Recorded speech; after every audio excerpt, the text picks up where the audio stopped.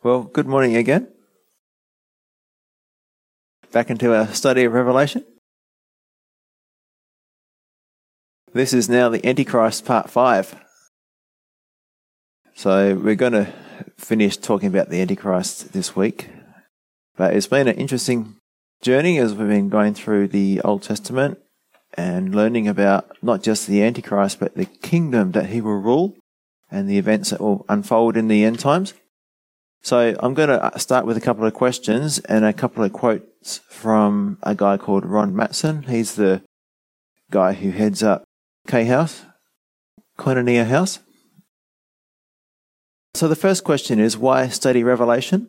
And he says, Revelation is a lens that puts the entire Bible into focus. The lens is focused on the person of Jesus Christ, and his destiny, or second coming, is imminent. This is a book of victory. We are overcomers. We are the ultimate winners in the game of life. I read the ending. We win. And the second question is, why do many find it difficult to study the book of Revelation? He says, one of the reasons this book strikes us as strange is because of our lack of understanding concerning the Old Testament. The book of Revelation consists of 404 verses that contain over 800 allusions to the Old Testament. So you could see that if you don't know the Old Testament well, you're going to have a lot of problems reading the book of Revelation. So as you go through your Bible and you learn what's in there, it'll become more and more familiar and more easy to understand and interpret. So how do we go through the book of Revelation? Well, we simply look for the symbol in the Old Testament. It's usually in the Old Testament. We learn what the literal meaning is, and then we go back to Revelation and insert the literal meaning of the symbol back into the text of Revelation. It's easy, right? Most of it's easy. Some of it's still confusing. But the more you know and read your Bible, the easier Revelation will be to understand. But that's the basics of it. Look at the symbol, go back, find it where else it's used in the Bible, find its literal meaning, what it's actually talking about. And like the sun, moon and stars is talking about who? The nation of Israel. Yeah. So you just, again, in that section in Revelation, you just substitute the sun, moon and stars with Israel and off you go. Okay. Now, something I haven't done for a while is Revelation 1:19. It's the outline of the book of Revelation. So at the start, we do this every single week to help us to remember the three main sections of the book of Revelation, and they are found in Revelation chapter 1:19. It says, write the things which you have seen, and the things which are, and the things which will take place after this. So part 1 is the things which you have seen, and that is chapter 1, the vision of the glorified Christ. So, not Christ in the manger, not Christ on the cross, but the glorified Christ in heaven, mighty in power. And part 2, the things which are, and that's chapters 2 and 3. That's the present tense, that's the church age, that's the age we're in now. Okay. And then part 3 is the things which will take place after this, and that's chapters 4 to 22, and that includes the 7-year tribulation, the millennial reign of Jesus Christ, and the new heavens and new earth. So, let's go back to Revelation 13, and just revise our chart from what we did last week. The head of gold is Babylon, yeah. Also represented by the lion, the winged lion. The breast and arms of silver is what kingdom? Medo-Persian Empire, also represented by the bear in chapter 7 of Daniel, and in chapter 8, the ram. And then the belly and thighs of brass, which kingdom? Greece. And that's represented by, or as a leopard in chapter 7, and the he-goat in chapter 8 of Daniel. And then the 2 legs of iron, Roman Empire. And that's represented by this monster, this undescribable beast. And then the future kingdom is represented by the feet and toes of clay and iron mixed together. And that's the revived Roman Empire. So, over the last 4 weeks, we've studied the Old Testament passages that describe the Antichrist, what kind of person he will be, and the things that he will do. So what have you learnt? Well, the Antichrist will be a great orator, a man of great cunning, a man who will flatter, bribe, and manipulate people to get what he wants. And it says, through his cunning, he will cause deceit to prosper. So what do we know? He's going to be a great deceiver. But one who appears to be just the best leader that humanity has ever seen. A leader that we can depend upon, that we can trust to lead us out of chaos. He will be asked to lead after the chaos that will follow the rapture of the church. You imagine that, millions of believers gone. Cars crashing, planes crashing, people mourning, people panicking. It's just going to be horrible to be left behind. And like Hitler in Germany, he'll come across as a passionate person, one who loves the people, and he'll step in as an angel of light to solve the world's problems.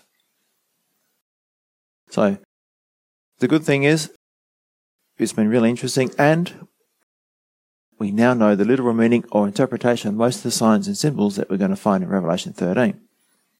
So, what did we learn last week? The Antichrist, Satan, and the revived Roman Empire can be considered to be synonymous because, or the same because, what was that quote that I read out? The person is often the symbol of the government, and what is said of the government can be said of him. Now, what does the sand of the sea represent in chapter 13, verse 1? The Gentile nations, yep. So, the Antichrist rises up from the Gentile nations. The 7 heads of the 10 horns represents the end times government. And the 10 toes or 10 horns represent the 10 kings, probably of 10 nations, who will together rule the revived Roman Empire during the last 7 years. That's during the tribulation. And what will these 10 kings do in those last 3.5 years? Yeah, that's it. And make the Antichrist the most powerful leader this world has ever seen. We're going to get more into that today. So let's go straight into Revelation 13. Let's read verses 1 to 10. Then I stood on the sand of the sea, and I saw a beast, that's the Antichrist, rising up out of the sea, that's the Gentile nations, having 7 heads and 10 horns, and on his horns 10 crowns, and on his heads a blasphemous name. Now the beast which I saw was like a leopard, his feet were like the feet of a bear, and his mouth like the mouth of a lion. The dragon gave him his power, his throne, and great authority. And I saw one of his heads as if it had been mortally wounded, and his deadly wound was healed. And all the world marveled and followed the beast, the Antichrist. So they worshipped the dragon, Satan, who gave authority to the beast, the Antichrist. And they worshipped the beast, the Antichrist, saying, "Who is like the beast? Who is able to make war with him?" And he, the Antichrist, was given a mouth speaking great things and blasphemies. And he was given authority to continue for 42 months. That's 3.5 years or 1,260 days. Then he opened his mouth in blasphemy against God, to blaspheme his name, his tabernacle, and those who dwell in heaven. And it was granted to him to make war with the saints and to overcome them. And authority was given him over every tribe, tongue, and nation. All who dwell on the earth will worship him, whose names have not been written in the book of life of the Lamb slain from the foundation of the world. If anyone has an ear, let him hear. He who leads into captivity should go into captivity. He who kills with a sword must be killed with a sword. Here is the patience and faith of the saints. So let's go to verse 1. Covered most of it. Daniel predicted that the final world empire would be a revived form of the 4 previous empires, yeah? Babylon, Medo, Persia, Greece, and Rome. Now, why did Rome collapse? Just out of interest. Do you know why it collapsed? Yeah, it was moral decay. The collapse was due to moral decay, immorality, homosexuality, all those different things. And I would like to point out that it's just like the Western countries are. They took the path that we're taking today in our Western countries. We are falling apart. The foundations of the family unit, law and order, and respect, just to name a few things, are quickly being broken down. Okay, the beast in the context of Revelation 13 is the Antichrist, who is of Roman ethnicity and rises up from the Gentiles. The 10 horns in verse 1 there represents the 10 leaders, and the horns represent what? Power, political power. And the 7 heads. Now, this is new, all right? So we're going to get into the 7 heads. So to explain the 7 heads, the answer is in actually the book of Revelation, a bit further down. So I'm going to put Revelation 17, 9 to 10. And it says, "Here is the mind which has wisdom. The 7 heads are 7 mountains on which the woman sits. There are also 7 kings. 5 have fallen, 1 is, and the other has not yet come. And when he comes, he must continue a short time." So, firstly, this is interesting because it has dual literal meanings. Did you notice there it said, the 7 heads are 7 mountains on which the woman sits. There are also 7 kings. So it means 2 things. So we'll find out what both those things are. Anyone got any idea what the 7 mountains might mean? Might refer to? Put yourself back in John's time. What's it talking about? It's Rome, yeah. Have a look at this. 7 hills of Rome, east of the river Tiber, from the geographical heart of Rome within the walls of the city. This is from Wikipedia. And you can see the 7 hills and the Servian wall. That was the wall that the Romans built to defend their city. And I looked up pictures last night. It's interesting. They've still got remnants of that wall around the place. It's quite high. It's quite large. So that's the original capital of Rome, the Roman Empire. Now, the next thing, it says it is also, I'll just put verse 10 up for you so you can read it with me. There are also 7 kings. 5 have fallen, 1 is, and the other has not yet come. And when he comes, he must continue a short time. This has caused no end of confusion to many people, but mainly because they don't have a literal interpretation of Scripture and they make it historical. But if you keep it future, look what you can get. 7 kings can also be translated as kingdoms, 7 kingdoms or empires, right? And if you just take those nations that have affected Israel, you have 7 nations. The first one is Egypt. The second one was Assyria. The third one was Babylon. Then the fourth one is the Medo-Persian Empire. Then the Grecian Empire. And the sixth one is the Roman Empire. Now it says in verse 10, 5 have fallen. So 5 have already passed. So that's true, isn't it? Egypt, Assyria, Babylon, and the Medo-Persia and the Grecian Empire, that's 5. They're all ceased to exist, right? The sixth one, it says, 1 is, it's presently there. Now, this is at the time of writing, yeah? So when John wrote this, the Roman Empire was in power. Then it says, and the other has not yet come. And when he comes, he must continue a short time. So the seventh world empire only continues for a short time. What do you think that might correspond to? The tribulation with the revived Roman Empire, the feet of iron and clay. So yeah, it all fits quite well. As I said, kings can also be translated as kingdoms. There are 7 world empires that have affected Israel.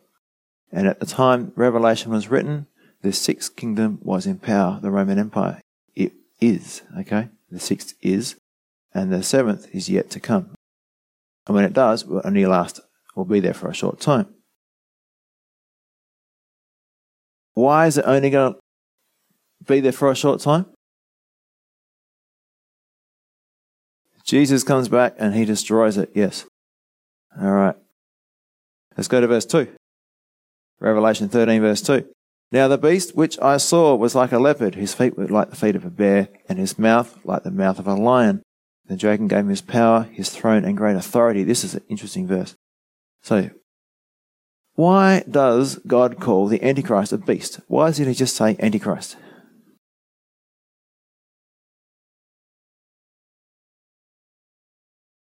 Because that's his nature on the inside, yeah? Ugly, vicious, cruel. A beast just wants to hunt down and destroy people, right? He'll come across as a nice guy, but he'll be a devil inside. And that's how God sees him. He sees his true character. So that's why he had these names, and these names actually mean something. These graphic names give you a good idea of what the person's like. So, the leopard, who's that? Grecian Empire, the bear, Medo-Persian, and the lion is Babylon. So, in other words, the final world empire will be from the rulers of the Roman Empire, but there will be elements of the great power that these other empires had, the characteristics that these other empires had. So I just go through them. The lion, represented by the Babylonian Empire. Why the lion? Well, they were strong and powerful, and they were ruled by an all-powerful despotic dictator. They were the only kingdom that didn't have a government as such, where they have like democracy and checks and balances. They just had one man who could do what he wanted. And that describes the Antichrist. One man who can do whatever he wants. Okay? The Antichrist will be an all-powerful despotic dictator. You can read that in Daniel. I can't remember which chapter it is now. Whoever he makes alive, he makes alive. Who he puts to death, he puts to death. He just do what he wants. Now, the bear, the Medo-Persian Empire, they would crush their enemies with overwhelming force. That's exactly what the Antichrist is going to do. He's going to crush his enemies with overwhelming force. And the leopard, the Grecian Empire. Remember, under the leadership of Alexander the Great, they conquered the world in a very short period of time, right? Well, guess what the Antichrist is going to do? He's going to conquer the world, come to rule the world in a very short period of time. And I won't read it now. I was going to, but I won't read it now. You can read Daniel chapter 2, verses 38 to 44. Then you got the dragon. Now, who is the dragon? Satan, yep. And Revelation 12:9 tells us that it's Satan. It says, so the great dragon was cast out, that serpent of old, called the devil and Satan, who deceives the whole world. Now, in verse 2, it also says that he gave him his power. So Satan is given the Antichrist 3 things, and we're going to go through these 3 things, because we get application from this for our personal lives. He gave him his power, his throne, and great authority. So the devil gives this man, the Antichrist, 3 things: his power, his throne, and great authority. So firstly, his power. Satan gives his power to the Antichrist. So the Greek word used for power here is dynamis or dynamos, all right? And we get our word dynamite from it. It's, okay, it's powerful. It means great innate power, meaning that it comes from inside of you. It's a part of you, okay? So this is strength and power that you have on the inside. It's personal power. So Satan, think about this, Satan is giving the Antichrist his own personal power. Anything that Satan can do, the Antichrist can now do. Satan is the most powerful angel. He can do lots of really powerful things. He's giving that power, the innate power, to the Antichrist. Now, consider this. Acts 1:8. But you, this is talking to us as Christians, right, shall receive power. Same Greek word, dynamis. When the Holy Spirit has come upon you, and you shall be witnesses to me in Jerusalem and in all Judea and Samaria and to the ends of the earth. So this is an application for us, all right? We know the Antichrist is going to reign and prosper because he's got this, one of the reasons he's got this power, and it enables him to do what he's put there to do, right? Well, in the same way, God lives in us and he gives us his power, his dunamis, to do whatever he wants us to do, which includes miracles, healings, partings of seas and rivers, and many other wonderful things, right? And of course, the power to live the Christian life. So, anything Satan can do, then the Antichrist can do. He's received his power.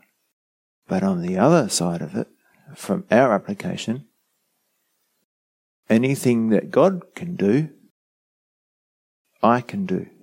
Does that make sense? Because God is living in me. So,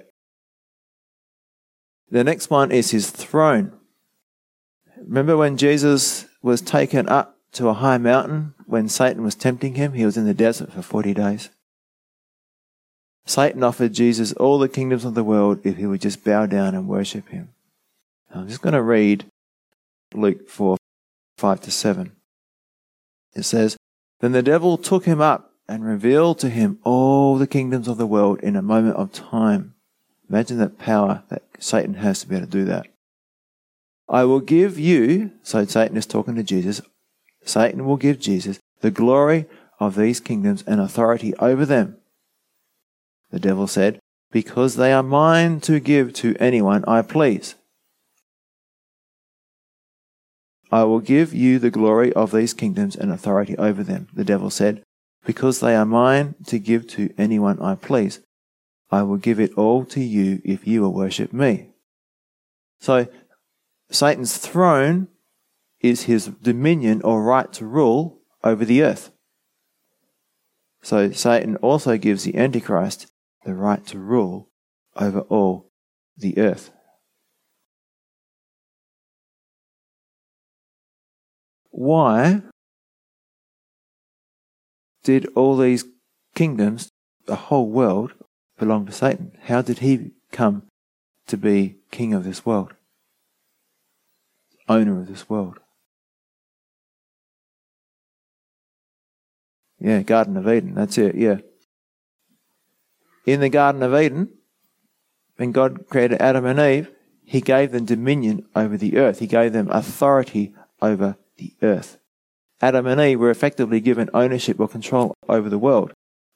They had the throne. They were the kings over the earth, basically. They had dominion.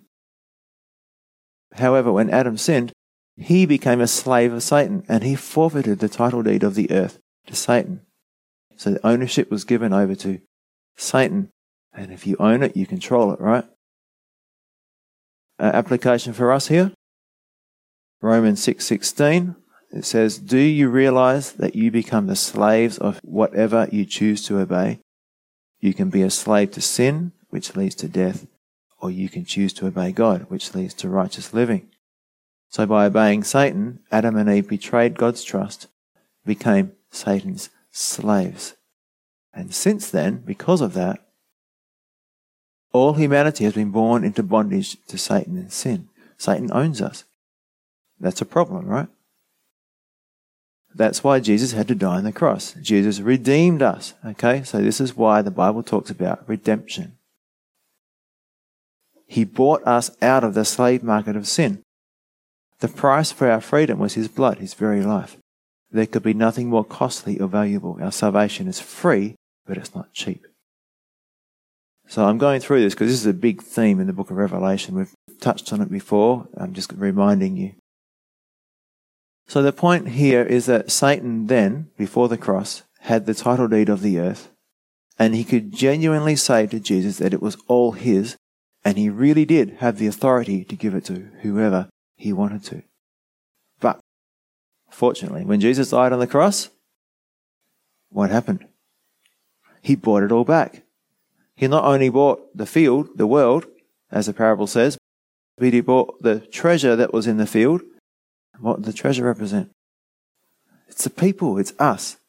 He's not really interested in the rocks and the trees and stuff. He's interested in the people who live on the earth. But to get the people, he had to buy the earth. All right? He's a kinsman redeemer. So I'm going off the track here a little bit, but it's good. Book of Ruth, when Boaz redeemed the property, he also had to marry Ruth. And so for Jesus to redeem the earth, he also has to take us as his bride. That's part of the redemption process. So, how come Jesus is not yet returned to claim the purchased possession? Because when he does, that's it. Okay, it's the second coming. There's no more chances for people who are living now. So he gives grace. He's giving us more time. He wants more people to come to repentance. That's in Peter. So in Revelation, this whole process of redemption starts with the rapture in chapter 4. And then Jesus takes the scroll, the title deed of the earth, from the Father in Revelation chapter 5. And then finally in Revelation chapter 6, he starts to open the 7 seals. That seal, this scroll, this property deed, is the way it was done in Israel. And that begins the 7-year tribulation. And Jesus, one by one, opens the seals, and there's judgments that come as he opens the seals. That's the start of the 7 years, and at the end, when all the judgments are finished, the scroll is completely open, he comes back to claim his purchased possession. But until then, Satan is still the, what does it say in Ephesians 2:2? The prince of the power of the air, the spirit who now works in the sons of disobedience. So, going back to our original verse, the Revelation 3 verse 2, the throne that Satan gives to the Antichrist is nothing less than his rule over the whole world, all the kingdoms of the world. Now, Jesus turned it down, but the Antichrist won't. He will sell his soul to Satan, and Satan will establish this man as ruler. It'll be quick. And the reason it can be so quick is only because Satan's in control. Satan has been given authority by God to do this. And it just works. It just happens.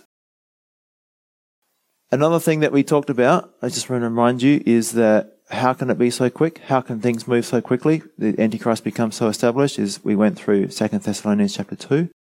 And at the moment, who is restraining evil? The Holy Spirit through the believers, the church. And when the believers are gone, evil is not restrained, and things can move very quickly. And that's why the Antichrist can be revealed so quickly, to take over the world so quickly. Now, the next thing that Satan gives the Antichrist is authority. All right? Now, the Greek word for authority is exousios, and means, I'll put it on the screen for you so you can read it yourself. Power exercised by rulers or others in high positions by virtue of their office. It's not something that's within them, it's something that is without. It's ruling power, official power. And when it says great authority, it means great beyond anything else. He will have the power to do whatever he pleases and will also delegate his power to others. So, do we have authority as Christians? And if we do, whose is it? We have God's authority, right? I'm going to tell you a little story, and this will help you understand what authority means, all right? Now, in Mexico, I haven't seen this one. I've seen one in France, but I haven't seen this one in Mexico. There's a statue, and around this big statue is a massive 5-way roundabout. You know, roundabouts here are just pretty bad, but imagine a 5-way roundabout with multiple lanes in Mexico. All right. Now, there's one guy, a policeman, standing in the middle, and he puts his hand up and he blows his whistle and everything just stops. That is authority. Can that man physically stop all those cars? If they didn't want to stop, could he stop them? No. It's just one guy. But he has the authority of the Mexican government behind him, because if they don't stop, they go to jail. And you don't want to go to jail in Mexico, right? So, that's authority. That's the difference between power and authority. Power is from within. It's my strength to do something. But authority is given from a higher power. In this case, the authority of the Antichrist is Satan's authority. The Antichrist has at his disposal all the authority of Satan. What he says goes, simple as that. Now, the believer, what authority do we have? Well, here's another illustration to help us to understand. In the Narnia movie called Prince Caspian, there's this scene where the evil opposition army, the ones that are bad and evil and that, they're heading towards this bridge and they're wanting to cross. And the little girl Lucy, just a tiny kid, she's holding this little knife in her hand, and all these horses and, guys in armor and spears and bows and arrows, they all stop. Now, why would you bother stopping when there's just a little girl on the way? Because behind the little girl is Aslan. In Narnia, he represents Jesus. He was killed so that Edmund could be redeemed from the wicked witch there, the White Witch. Basically, Lucy was able to stop the entire army from advancing because of the authority given her from or by Jesus. Yeah? So, many Christians never learn this, but we have the authority of God himself. If you learn to walk with God, to trust him, then you can raise your hand in the name of Jesus Christ and stop all the power of hell. Just as long as you are doing it in the will of God. Okay? Unfortunately, there's a lot of people who leave that part off, the doing in the will of God. They think that they can use God's authority for whatever they want, in any way they want, and they use it for their own glory and honor. Now, some people, they go around, I've heard people say this, I rebuke you. No, I don't rebuke you. I can't rebuke Satan, you can't rebuke Satan, but God can. What did Michael the archangel say to Satan in Jude verse 9? The Lord rebuke you. He didn't bring a bunch of railing accusations against Satan. He said, instead, he came in the power of Jesus' name, of Jesus' authority. Okay? So again, I can't rebuke Satan, you can't rebuke Satan, but God can. In the name of Jesus, we have power over the enemy because we have God's authority. So, Ephesians 2, verse 6 from the Amplified Bible says, And he raised us up together with him and made us sit down together, giving us joint seating with him in the heavenly sphere by virtue of our being in Christ Jesus, the Messiah, the Anointed One. So do you understand what that means? Jesus is basically giving us throne rights. He's giving us his throne. You understand that? Jesus will always be the King of Kings. We're never going to be God. Okay, don't get me wrong there, but we have his authority. He's blessed us with his authority. So don't let Satan boss you around. He might tempt you, but he can't force you to sin. He can't force you to do anything. He has no power over you. Why? Because we have the authority of Christ to say no. We share his power. We share his throne. Okay? And I want to just read an example of what it looks like in practice. So this is Luke 10:17-20. This is before the cross, all right? And Jesus has blessed these people with a special preview of his authority that we have, okay? When the 72 disciples returned, they joyfully reported to him, to Jesus, "Lord, even the demons obey us when we use your name." Yes, he told them, "I saw Satan fall from heaven like lightning. Look, I have given you authority over all the power of the enemy, and you can walk among snakes and scorpions and crush them. Nothing will injure you. But don't rejoice because evil spirits obey you. Rejoice because your names are registered in heaven." So, for now, let's focus on verse 19. What does it say? Look, I have given you what? How much authority? Yeah, authority over what? All the power of the enemy. Okay? Is that cool? So, again, how much authority did Jesus give them? It's over all the power of the enemy. So, this was before the cross. So not everyone back then was given this power and authority, but today, Jesus is risen, Satan is defeated, and so all believers have that same authority. If it is God's will, then we have the authority to cast out demons and to do many other things in His name. But again, only if it's in His will for it to happen. Now there's three main problems that I see that prevent Christians from exercising Christ's authority. Firstly, some don't even know they have the power of Christ living in them, or that they have the authority of Christ given to them. And so they live in defeat. That's basically just ignorance. Secondly, some do know about this but are not walking close to God, and so they don't know what His will is, and therefore they never or rarely experience that power. And thirdly, there are some who simply pretend to use Christ's authority and sensationalize things, making a big deal about casting out or delivering this or that thing or that sickness, okay? So that's a misuse of that authority that has been given to us. So how do we experience victory as we utilize the power and authority that God has given us? It's simple. We walk in humble obedience and fellowship and know your Bible. It's that simple. So I've got a couple of verses for us. Micah 6:8. "O people, the Lord has told you what is good, and this is what He requires of you, to do what is right, to love mercy, and to walk humbly with your God." And James 4:6-10. "And He gives grace generously." That is the power to overcome, yeah? "God opposes the proud, but gives grace to the humble." So humble yourselves before God, resist the devil, and he will flee from you. So how do we experience His power and authority that causes the devil to flee?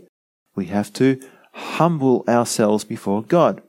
Now, in verse 8 and 9 and 10, it tells us how to humble ourselves before God. So listen to what James is telling us about how to humble ourselves before God. It's all about repentance. "Come close to God, and God will come close to you. Wash your hands, you sinners. Purify your hearts, for your loyalty is divided between God and the world. Let there be tears for what you have done. Let there be sorrow and deep grief. Let there be sadness instead of laughter and gloom instead of joy. Humble yourselves before the Lord, and He will lift you up in honor." So, humility in this context is tied to repenting of our sins and turning to God.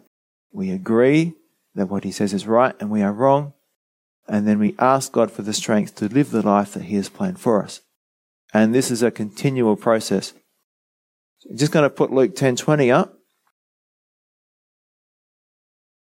Do we rejoice in the fact that we have this authority and start getting proud and boastful?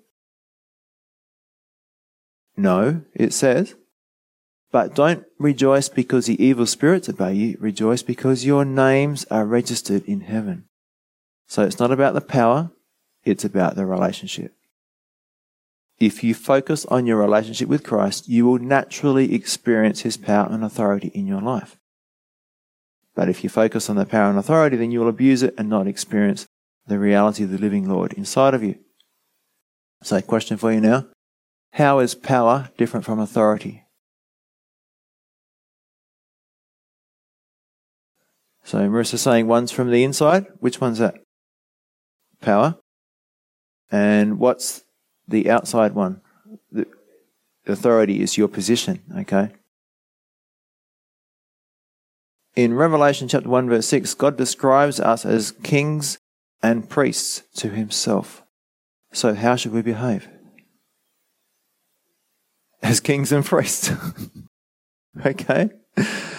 What does that mean? We faithfully represent him and we rightfully exercise his authority that he's given us, yeah? Now, this is a personal question. The Bible tells us that the Antichrist will be totally sold out to Satan to do his will. Will I choose to be totally sold out to Jesus, to follow him wherever he leads? Or will I leave parts of my life under Satan's control? It's a tough question, isn't it? We know what the answer should be, but that is what we need to repent of, yeah? Those little things, and it's a lifelong process. Don't think it's going to happen all at once. But the quicker it happens, the better it is for you, okay? Ray Comfort wrote this little book. Save yourself some pain. Save yourself some pain. If you stay as a baby Christian all your life, man, you're going to suffer, all right? But if you can grow up quick and you can stop falling prey to Satan's traps and snares and temptations and being pulled in by the world and your own desires, you'll be much better off. Okay, let's go to verse 3. I saw one of his heads as if it had been mortally wounded, and his deadly wound was healed, and all the world marveled and followed the beast, or the Antichrist. So, this is interesting. I haven't mentioned this before, but it comes up now. There's going to be an assassination attempt of the Antichrist, and it will be successful. All right, at halfway point. Mortally wounded, and his deadly wound was healed, and he rises again, and all the world marvels and follows the beast. Zechariah 11:17 tells us that he's going to lose his right eye and his right arm will be paralyzed. And remember that the Antichrist is a false Messiah. He's a counterfeit Messiah. So if he's the real Messiah, then he's got to die and resurrect. So this is his counterfeit resurrection, okay? It doesn't mean he didn't literally die. Remember, he's got Satan's power. Satan can do that. Apparently, okay? I'm not saying I understand all this stuff. Satan raising people from the dead. But we do know that at the very least, Satan is indwelling this body, even if it's just a corpse. And he goes on to the end of the tribulation. Imagine you're reading the news, right? If this was a big thing happening in the world, it'd be in the newspapers, right? So if you go on a little bit, it uses this event of the Antichrist being killed and rising again, okay, as something that's very important, has a major influence on the people of the world. So I've got Revelation chapter 13, verses 12 and 14 up there, and it says, "And he, the false prophet, exercises all the authority of the first beast, the Antichrist, in his presence, and causes the earth and those who dwell in it to worship the first beast, the Antichrist, whose deadly wound was healed." And verse 14, "And he deceives those who dwell on the earth by those signs which he was granted to do in the sight of the beast, the Antichrist, telling those who dwell on the earth to make an image to the beast, the Antichrist, who was wounded by the sword and lived." Zechariah said it would be by the sword. Revelation tells us again it will be by the sword. This is going to be something that the Antichrist will use to deceive many people and cause many people to think that he really is the Messiah.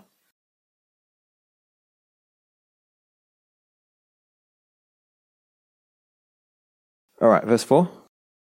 It says, "So they worshipped the dragon who gave authority to the beast, and they worshipped the beast, saying, 'Who is like the beast? Who is able to make war with him?'" What are they afraid of? Satan, they're afraid of war. They don't want to fight against him. Yes, they're afraid of Satan, afraid of Antichrist. And so instead of fighting him, they worship him. Now, application for us today, but isn't that true even for Christians today? Either we fight against Satan, fight against our sinful nature, fight against the desires of the world, or we end up worshipping Satan. We end up worshipping our sinful nature, worshipping the influence of this world, okay? To worship, going back to Abraham and Isaac, the first time it's used in the scriptures, worship means that Abraham submitted to God and was obedient to God. Okay? That's the principle of first mention. So to worship someone means to submit to them and to honour and obey them.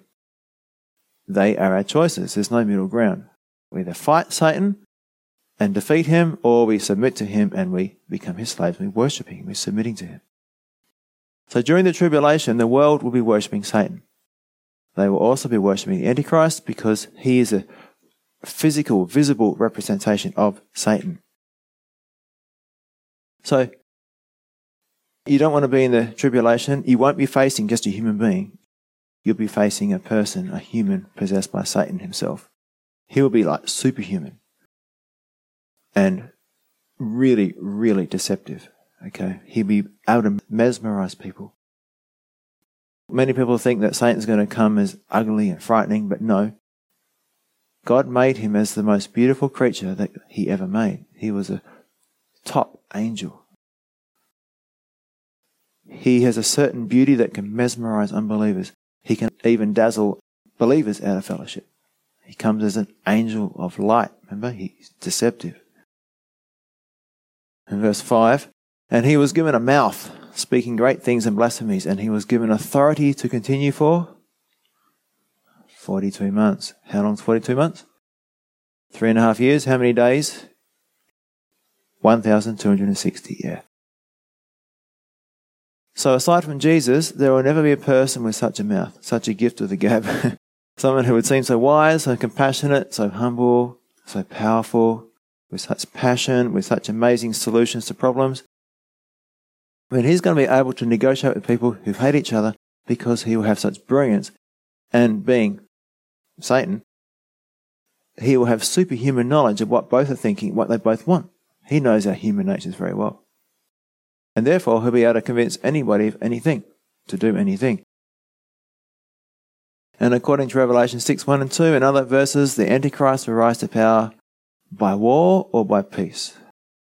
Peace, yeah. He will most likely initially bring economic prosperity. He will seem to have the answers to many of the seemingly unsolvable questions that mankind faces today. This is just my opinion. He'll probably be saying something like this. I have come to show you how the human nature has the power to do or achieve anything. You don't need God. He isn't real. Those antiquated beliefs have held up human progress for far too long. If you want to have peace and prosperity, then you need to leave all those things behind. Destroy all those Bibles and the other books that sprout this nonsense and kill those who believe it. They are stopping the rest of humanity from reaching their true potential. You don't need God, and he doesn't exist anyway. I'm just making that up, but that's the kind of propaganda that I reckon Satan will be, or the Antichrist will be spurting out, you know. He's given authority to continue 42 months. Who's the authority from? It's given to Satan, but who's it from? Who gave Satan this authority to continue this long? God. Yeah, so who's ultimately in control? God. Okay. So Satan gives his authority to the Antichrist, but for Satan to actually do this, he's just an angel. God could wipe him out in a split second, but he doesn't. He's got a purpose for this. Verse 6, then he opened his mouth in blasphemy against God to blaspheme his name, his tabernacle, and those who dwell in heaven. So this tells us what Satan and the Antichrist will be blaspheming, mocking, or putting down. Firstly, it's God's name and his character. The tabernacle is where God dwells. And those who have put their trust in God and who are now in heaven. And who's that? Who's in heaven with God at this time after the rapture? Yeah, Jesus is there. After the rapture, us. Yeah, we're there. So, I think this is saying that one of the first things that the Antichrist will have to do is explain just what happened to all those people who disappeared. He's going to give God a bad name, as well as those who believe in him, as well as where he lives, yeah? Maybe the aliens took them. I don't know what he's going to say. But he's going to blaspheme them. He's going to blaspheme us. I reckon he's going to say something like, only the good people are left, all the evil people are taken. The strong ones are left, the weak were taken. So verse 6, and it says, those who dwell in heaven. So I'm going to contrast now, to finish off, the two phrases, and those who dwell in heaven, and those who dwell on the earth, and explain what the book of life of the Lamb and the book of life are. So I'll put up Revelation 13 verse 8. All who dwell on the earth. Now what do they do? The people who dwell in heaven are saved, they're worshipping God. But in verse 8, those who dwell on the earth, unbelievers, how are they described? Who are they worshipping? The Antichrist. And are their names written in the book of life of the Lamb? No. Okay. So, those who dwell in heaven are those who are saved, who have their name written in the book of life of the Lamb, slain from the foundation of the world. However, the other group you can belong to is those who dwell on the earth will worship him, whose names are not written in the book of life of the Lamb, slain from the foundation of the world. So, this is the contrast, this is the choice. It's heaven or earth, your name written in the Lamb's book of life or not written in the Lamb's book of life. Now, to dwell in means to settle down in, to be at home in. If you're at home in the world, then the world is your home and you will go the way of the world, so to speak, right?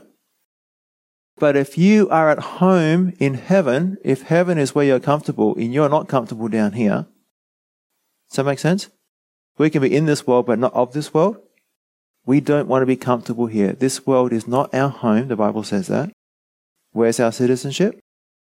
In heaven. And Hebrews tells us to keep our eyes on the eternal and not the temporary stuff. And you can do this yourself. Those who dwell on the earth, that phrase is used 7 times in the book of Revelation, and each time it says something new about them. But just remember that they're all unbelievers. Now, these 2 books, just to finish off, there's 2 books that the Bible talks about. There's one book, the book of life, and there's another book, it's called the book of life of the Lamb.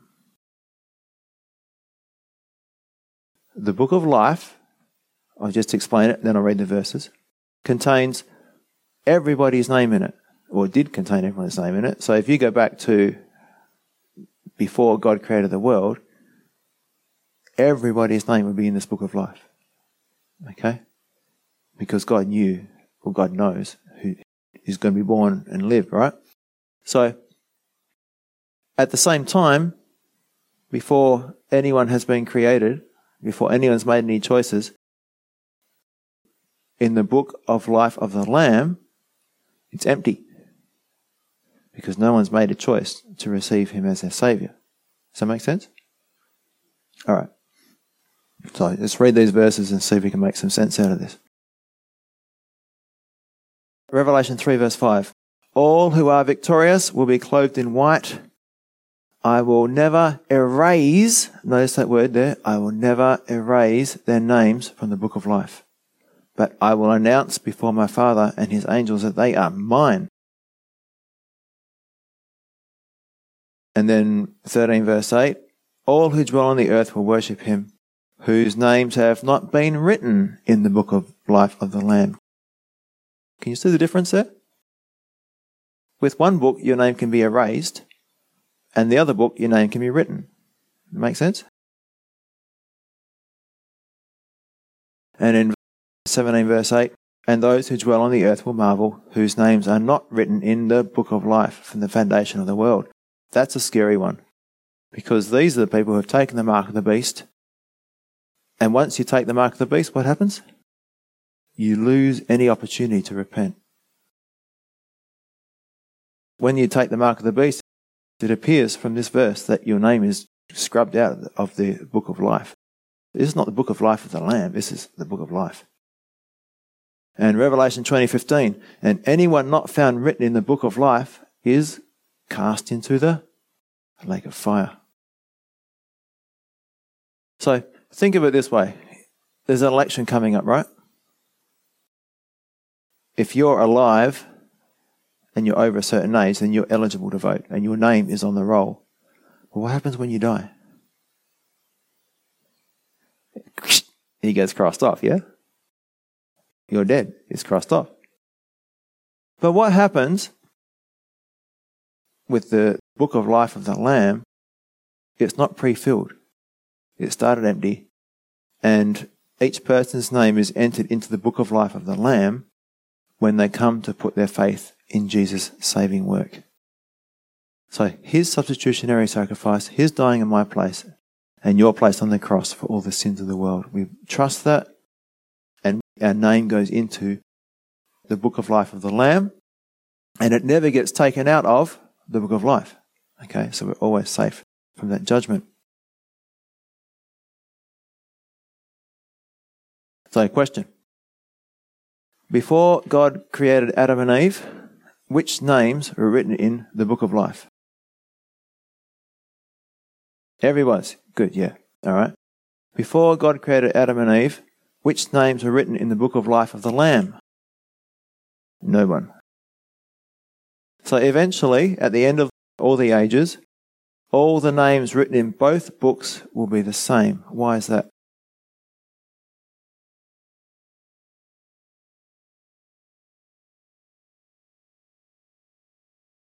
Yeah. So if you're not a believer, your name is scrubbed off the original list, the book of life. And if you're a believer, it stays on that one, plus your name is written on the book of life of the Lamb. So you're in both books, yeah? You're in the good books. You want to be in the good books, yeah? In God's good books. That's a good way of saying it. You can be in God's good books. Someone put it this way, God has a dual bookkeeping system. When you believe, your name goes into the book of life of the Lamb, and when you die without believing, your name is blotted out from the book of life, and it's never written into the book of life of the Lamb. So, there's one choice that we must make, which will affect where we go for all eternity, and that is, will I believe in Jesus? Just to finish by reading John chapter 3, verse 16 to 21, it says, For God so loved the world that he gave his only begotten Son, that whoever believes in him should not perish, but have everlasting life. For God did not send his Son into the world to condemn the world, but that the world through him might be saved. And going on, it says, He who believes in him is not condemned, but he who does not believe is condemned already, because he has not believed in the name of the only begotten Son of God.